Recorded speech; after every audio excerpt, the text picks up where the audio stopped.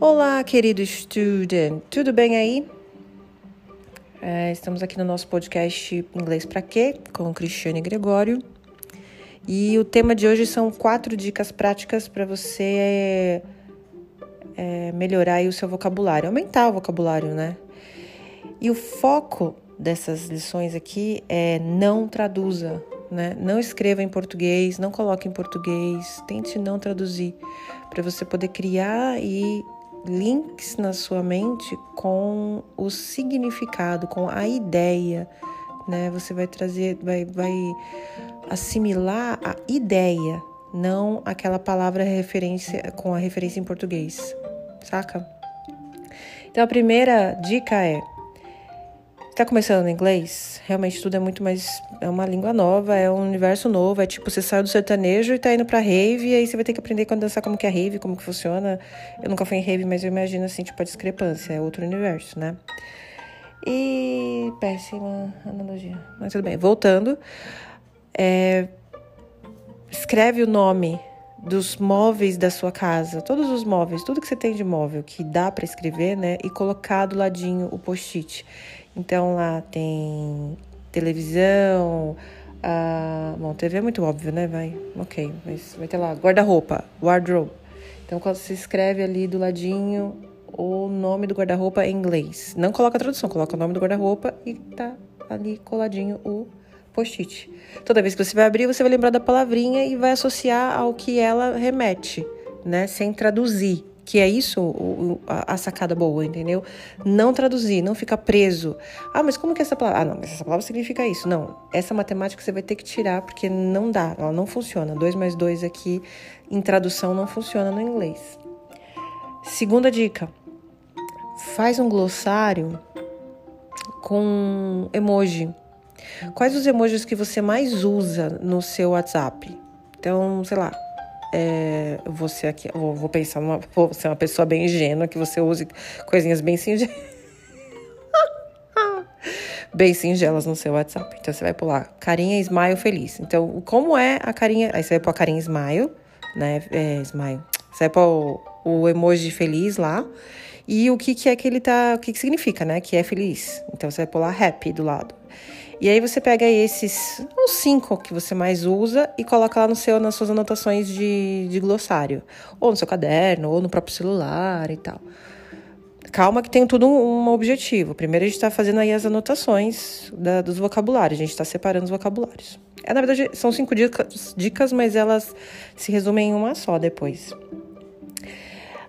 Esse é um pouquinho mais difícil, essa outra dica. São 5 palavras, porque eu gosto do número 5, então eu tô no número 5. Mas se você quiser o número 7, que você é mais cabalístico, vai no número 7. Se você acha que é mais desafiador, vai no número 10.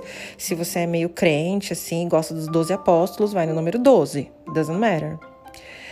Aí você vai lá anotar 5 palavras, voltando ao número 5. 5 palavras. Tá lá assistindo a sua série? Se você conseguir assistir com em legenda em inglês, melhor ainda. Mas isso aí é uma série de 20 minutos, tá? Sempre que eu estiver falando de série, aqui a gente fala em série de 20 minutos, porque Game of Thrones não funciona, galera. Não funciona 1 hora de série pra aprender inglês. Não, porque a série é muito mais legal, geralmente, né? Quando é de 1 hora. Tá assistindo a sua série bestinha lá de 20 minutos. Se você estiver assistindo com legenda em inglês, anota 5 palavras no meio da série que saltarem ali pra você. Se você estiver assistindo em português, aí você vai ter que se atentar um pouco do que é aquele assunto, né? Por exemplo, Friends. Eu amo Friends, eu sou louca de Friends. Julgue-me, I don't care. Friends, sei lá, o episódio onde o Ross... onde a Rachel finge que não deu em cima do Ross, né? Então aí, lá na 8ª temporada, eu acho. A 8ª temporada. E eu amo esse episódio, gente. Eu amo que a cara dela no final é maravilhosa. É maravilhosa quando, tipo, você tá em cima do Ross, você quer. Aleatória novamente. Dentro dessa historinha, tem ali algumas palavras que eu posso colocar. Do tipo, quem deu em cima de quem. Ou gravidez. Ou a história... Como que era a história do lago... Como que é o nome do lago? Esqueci o nome do lago, gente. Mas é o lago, enfim. Então, tem umas palavrinhas ali que saltam dentro do contexto e você pode anotar essas 5 palavrinhas e segue a vida. Outras 5 palavrinhas. De novo, 5, 7, 8, 20. Sim, aí é uma coisa bem psicológica, viu, gente? Fui aqui, ó, dentro de mim agora buscar esse exercício. 5 qualidades suas, que é muito difícil escrever qualidade nossa, eu sei, mas aqui você pode diminuir, vai pra 3. 5 qualidades suas e 5 pontos de melhoria, porque a gente nunca fala defeito, né? Defeito, a gente não veio defeituoso, a gente veio aí com pontos de melhorias em tudo na nossa vida. Não existe essa coisa de defeituoso. E então você escreve 5 qualidades e 5 pontos de melhoria em inglês. Aí, Cris, eu vou ter que traduzir. Olha, pra mim seria melhor se você não traduzisse, né? Porque como eu te falei, não dá para ter associações em português. Quanto menos associações em português, melhor. Quanto mais associações em desenho, muito mais fácil. Então, como ninguém vai ver, não vai mostrar para ninguém, faz um rabisco, entendeu? Faz um desenho lá, tipo, eu sou organizada. Põe uns livrinhos, umas agendinhas, tudo dentro de umas caixinhas. Eu sou uma pessoa feliz, põe uma carinha feliz. Eu sou uma pessoa teimosa. Não sei agora. Tem um menino da turma da Mônica, que é o teimoso. Esqueci o nome dele agora. Enfim, quanto melhor associações em desenho, melhor para você, melhor para a sua construção do seu vocabulário e dos links que você vai fazer com ideias e não com palavras em português. E aí, o que eu faço com esse bando de palavra, Cristiane? Com esse bando de palavra? Para cada dica que eu dei aqui, você não precisa fazer todas, né, gente? Até porque eu acho que não tem tempo para isso. Você revisita essas palavras. Então, por exemplo, anotei essa palavra aqui. Anotei lá os meus móveis. Anotei, na verdade, eu joguei ele pela casa, né? Anotei os 5, vai. De 2 em 2 dias, eu vou lá e olho aquelas anotações que eu fiz. Ou eu faço uma frase com aquilo, ou eu pego fotos do Pinterest e coloco quais Gente, desculpa, falta palavra às vezes porque eu não tenho nada escrito. Eu só faço os pontos principais aqui e vou falando aqui aleatória.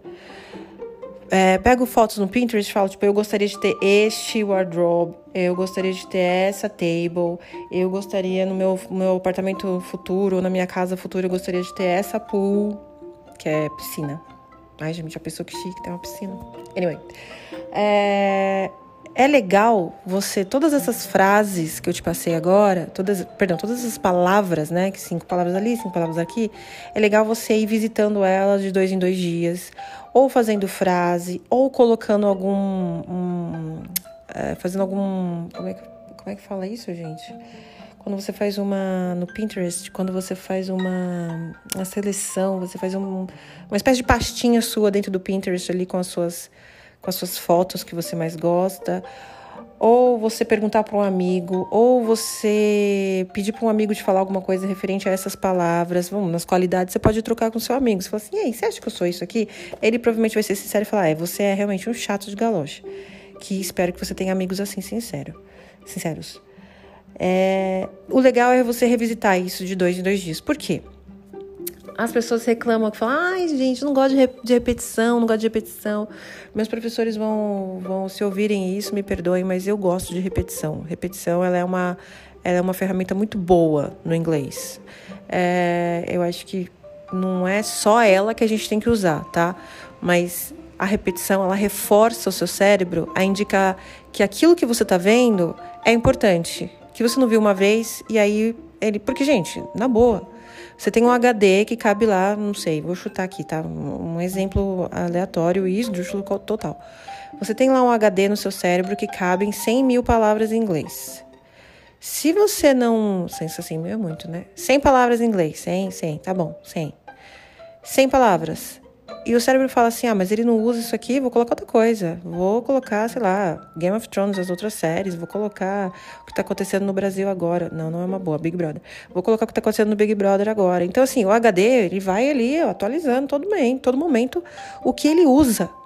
Se ele não usa, seu cérebro é muito inteligente, ele vai jogar fora, vai, deixa lá, é tipo divertidamente, assiste o desenho divertidamente. É bem isso. É tipo divertidamente, vai jogar fora, vai deixar num canto, não tá usando, põe lá pra trás. Sei lá o que é isso, bananas. Então, revisitar, repetir, voltar no tema. E o que eu tô fazendo aqui são palavrinhas, são coisinhas pequenas. Nesse começo de podcast eu quero passar coisas bem assim, de passinhos de bebê, para que você se proponha a estudar sozinho, a procurar algum jeito de fazer as coisas sozinho também. Por hoje é só. Ai, falei bastante hoje, hein? Será que você vai ficar até o final? Se você ficou até o final, amor da minha vida, se você ficou até o final, um beijo grande nesse seu coração de estudante. Coração de estudante. Nossa, viajei. Você nem conhece essa música porque eu sei que você é millennium. Ou não, né? Talvez você conheça. Se você conhece essa música, um beijo maior aí, um abraço apertado, virtual, na imaginação de vocês. Beijo!